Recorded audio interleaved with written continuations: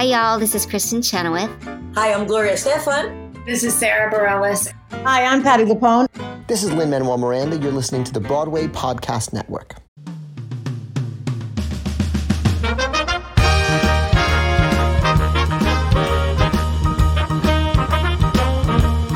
Are you ready? It's the Roundtable with me, Robert Bannon.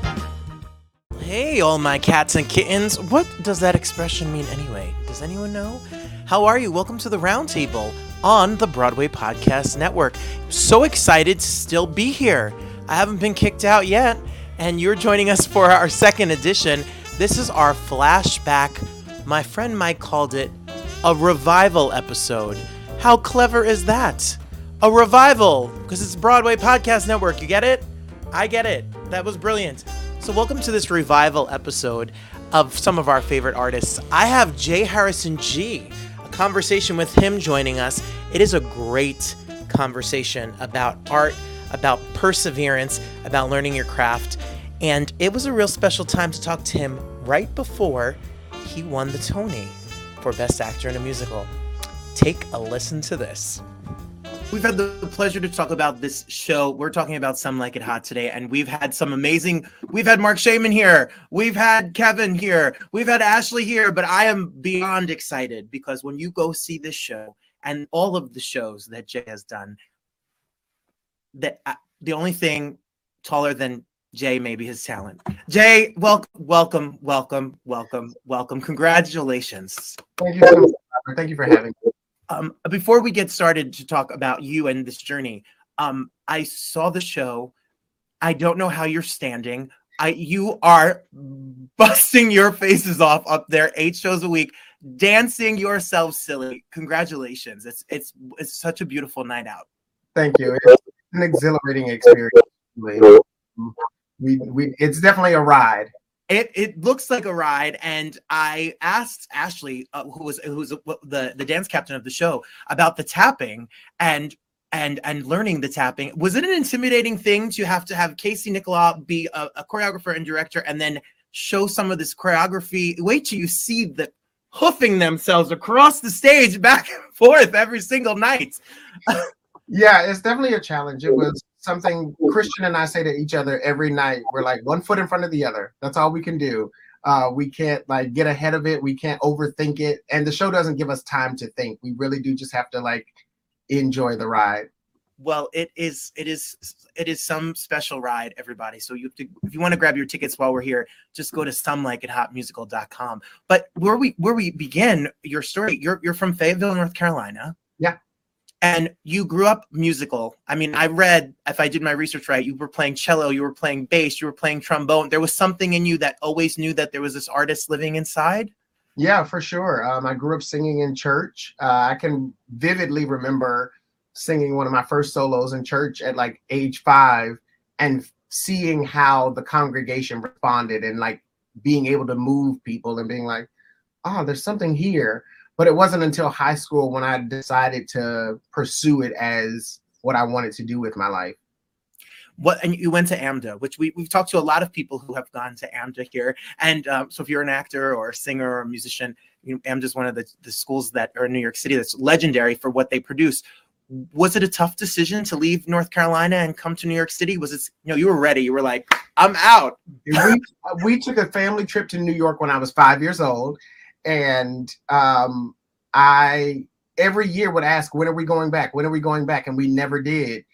And then when deciding where to go, I was like, well, if I want to do entertainment and theater, if I'm singing and dancing, New York's the place to be. So I've always been a person who walks by faith. And I was like, all right, I'm making this leap. Here we go. And truly never looked back. And the rest is really history. And when, besides your Broadway credits, you've paid your dues. I mean, if you look at the things you did, I mean, the cruise ships, Tokyo Disney, everything that you think of as an up and coming actor or performer, the amusement parks, the cruise ships. Do you think for people, a lot of students watch this little mess of the show, do you think that has helped you as you prepare to be more professional, as it's gone up the ladder to be able to do these experiences? Oh, for sure. Like Tokyo Disney was my first job, and I was there for 3 consecutive contracts, so almost 2 years. And my friends were always like, you got to come back to New York. You got to be here so your name is in people's mouths. You got to be in the city. And then I did cruise ships and was away for 2.5 years. And they're like, you got to come back. And I'm like, no, I got to sing so much and learn myself as an artist and be stretched.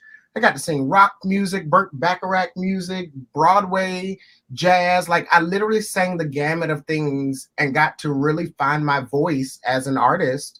And I'm grateful for that time to grow and to learn. So I definitely don't discredit those experiences as like, oh, throwaway jobs. They were something that really helped me build my repertoire and my understanding of myself.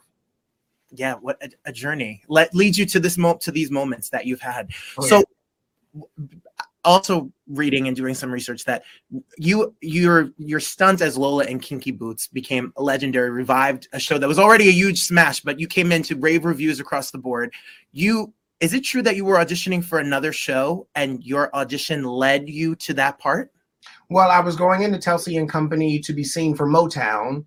I had an audition there, and a friend encouraged me to drop off a headshot resume and cover letter with my interest of wanting to be considered for the tour at the time. And I did that, and they proceeded to bring me in, and that started the process of joining, that show. And that show really did change my life. Yeah, and you never know what can happen when you walk into the room and remember you behind the table and the road that leads. Well, I got to see that performance, and you gave such life to that character, and you're such a vibrant. Your presence is your presence is ginormous. It is just warm, and it's beautiful on stage. And to be able to see you dance and sing and act is something that everyone, you need to go check it out. You need to check it out, whatever Jay's doing. So, speaking of Kinky Boots, speaking of Some Like It Hot, speaking of all of the Miss Doubtfire and Chicago and all the things that you've done, you come from the drag culture as well. That was a part of your journey as well. Oh, yeah. When I got back to New York from Tokyo, I started doing drag competitions in New York, and I had my own drag show down at New World Stages at the Time Out Lounge, and would co-host shows and events and do parties. Like I was in nightlife in New York City. And I miss it sometimes, and I definitely like it. But again, like those tools helped to build me to where I am and taught me how to be the artist that I am and to how to show up and show out. Like whether there are 2 people in the audience or 20 or 2,000, like you really have to give your all. And I'm very much a person who lives with intention, purpose, and love. Those drag shows, I wanted people to walk away with something, not just that you were entertained, but like there was a message, there was something I wanted you to get from my shows. So I really enjoyed it. And sometimes I would be surprised at how it would land with people. Like we had full therapy sessions in nightclubs sometimes.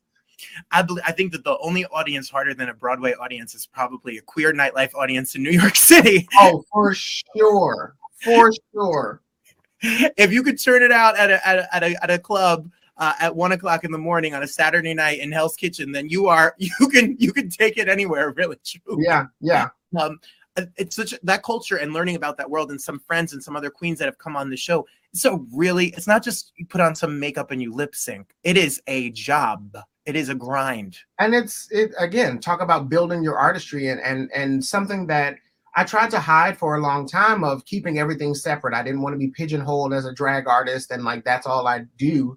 But I've come to accept that drag is a part of my ministry. That's how I'm effective in the world.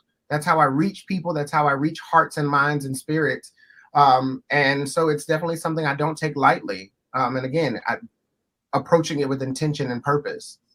That is the word of this whole thing: intention and purpose, and having that clear. It makes a difference.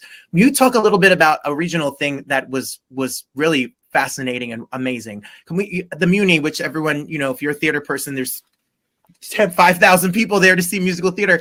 You did Chicago, and here stunning. One of my favorite pictures. It's like it didn't feel real until we were doing it. And I'm glad we got a second chance to go back because COVID shut us down the first time. But going back that second time really gave me an opportunity to just trust myself, to trust the process, and to go all out. Well, you really preceded all of the amazing casting that they have done at Chicago. If it's Angelica Ross, if it's Jinx Monsoon now, or all of the things that have been done, your production really superseded that, and really that casting and this innovative casting that's done that should be a no-brainer for everywhere is really on the back. And Jay, as a legacy, as you move forward, when you see this whole entire industry change due to sexuality, gender, race, it's really going to be on the back of artists who were brave enough to take on roles and to stand up for something that they believed in. So when you saw Some Like It Hot, and when I sat in the audience and said, how are we going to handle this situation? Your character, the heart, that second act of the show, no spoilers, it is so touching, and there's such a moving moment for you personally. And I'm sure at the stage door every single night, have you gotten a lot of feedback where people feel seen and finally accepted and inside of a theater on Broadway in New York City? Yeah, it means the world to be at the stage door and to see so many queer, beautiful people, and a range of people, not even just queer people, who see and understand. One of my favorite experiences so far in the show is from opening night. Our security guy, Leon, at the stage door was in the audience and was sitting next to a cisgender white man, and that person was with a lady. And after I did my song in Act 2, You Could Have Knocked Me Over with a Feather, he turned to the lady he was with and just said, I need to treat my son better. And that's why I do what I do, to be effective. I don't need a review from the Times. That's great. It's beautiful. I appreciate it. But it's that kind of thing that means the world to me, that somebody leaves the theater a little differently than when they came. That's the power of art. That's why you're up there breaking your feet 8 shows a week. Because there's that kid out. I remember being 12 years old. I remember going to see Rent. I remember seeing Rent on that stage and never having seen something that I didn't fully understand it, but it resonated with me as a kid from New Jersey, as a queer little boy from New Jersey, seeing characters that were in love with each other and shown in a way that I had never seen. Yeah. There's going to be people that are in that audience of all ages that are going to feel seen, and there's nothing more beautiful. You could sing the beautiful notes and dance the beautiful dances, but that's a legacy that is priceless, truly. And that's all hard work and the cast and crew of the show. Thank you. And it's an incredible group of humans that I get to work with from every angle. The creative team, the ensemble that we have. It's so, I mean, from the top of the show, people are literally being thrown around. Literally bodies are flying. Here is some of the pictures from the show, and picture this gorgeous show with gorgeous music, gorgeous sets and costumes and choreography. Oh, yeah. That is just, Matthew Lopez is a genius, and Amber Ruffin is a genius, and put them together to build this book with such care. And then you take music by Mark Shaman and Scott. The two of them together are, Broadway legends, music legends. Yeah. And then your director and choreographer is no slouch either. Okay. And then if Greg Barnes is designing a costume, count me in, because the care that is taken with, and from every angle, everything is just taken with such care. And that's the thing I loved about the process, pre-pandemic and coming out of it, how we've all grown and elevated together. We've all kept the communication and conversations open about everything. And it's been such a beautiful journey to really build and craft this show together. Well, I know that this show is going to march its way through this year, and I'm sure you're going to have a very busy couple of months. And I know that if I was a voter, I know who I'd be voting for, because you are, you're transcendent. The journey and the arc that you are able to give and the emotion that you give. I sat pretty close and I was in it. I felt like I was with you the whole entire journey of this show, and I know how exhausting that is to do that 8 shows a week. It's an emotionally taxing journey that you take as your character. So what do you do to take care of yourself? What is the downtime? Drinking a lot of water. Literally, as we're doing this interview, I'm rolling out my feet just to keep the body fresh. Doing a lot of soaking of the feet at night, Epsom salt baths, and knowing when to say no. friends are like, hey, I'm coming. Can we get drinks after? Can we do the things? And I'm like, I love you. Thank you for coming. I need to go home. Yeah. But also making time and making room for the fun in my life. There's got to be balance. I will always live my life and get my job done. Well, thank you for living it so truthfully and authentically on stage. It means a lot to even this old queen myself. It means a lot to see it because it's very moving. And in real life, when I'm not doing this, I teach 5th grade in New Jersey. And I've had so many students who have come to me at 10, 11, 12, 13 years old. They come out, they're non-binary. They tell their parents that they're a part of the queer community, and they come out with sad stories or happy stories or troublesome stories. And to be able to point to pieces of art and inspirations and people who are living fearlessly and can be successful and shown in all different ways. Your story is a love story on stage. Your journey personally is one of triumph and inspiration. So thank you, because the work really matters. And there's a lot of people out there who really need it. So thank you for all that you do. Thank you. We need to follow J. Harrison G on Instagram so you can see what's going on, and make sure you grab your tickets to Some Like It Hotmusical.com. Go grab your tickets, enjoy a night out, go have a dinner and a drink. It's a good night, and we'll be excited and thrilled for all that's to come. Congratulations, and thank you for your time today. Thank you so much, Robert. Thank you for having me. Yeah, get those tickets. Some Like It Hot, and that ain't bad. Well, there you have it. Daphne themselves. I love to be able to see art and artists of any gender, race, sexuality, religion, creed, just people out here putting good works into the world. That's what we need. We all need just a little love. We all need just a little space. We all need someone to listen. We all just need to be heard. Well, you can follow us right here at the Broadway Podcast Network. You can watch us on YouTube. You can find us on socials, The Roundtable with Robert Bannon on Instagram, or at my personal page at Robert M. Bannon. Listen, we have a giveaway, everybody. We have a giveaway over on the page coming up at the New Jersey Performing Arts Center. Stomp strolls in this fall. Do you want to win 2 tickets? Do you want to be my guest to see Stomp? Head over to the Instagram page and get your tickets. Come on now. We love a free ticket. I love a free ticket. Thank you so much for listening. I look forward to seeing you next time. Everybody, the best is yet to come. Have a good one. Talk to you so soon. Hey, it's Leslie Odom Jr. here on the Broadway Podcast Network to tell you about the Rise Theater Directory, a program of Maestro Music. Rise is a national online resource designed to connect and empower backstage and administrative and creative theater professionals from underrepresented backgrounds. If you work or aspire to work in the theater community, this can help you find your next project. And if you hire theater professionals, search the Rise Theater Directory to find your next team. Create your profile now and get more information by visiting risetheater.org. That's theater with an RERISETHEATRE.org, because only together we rise.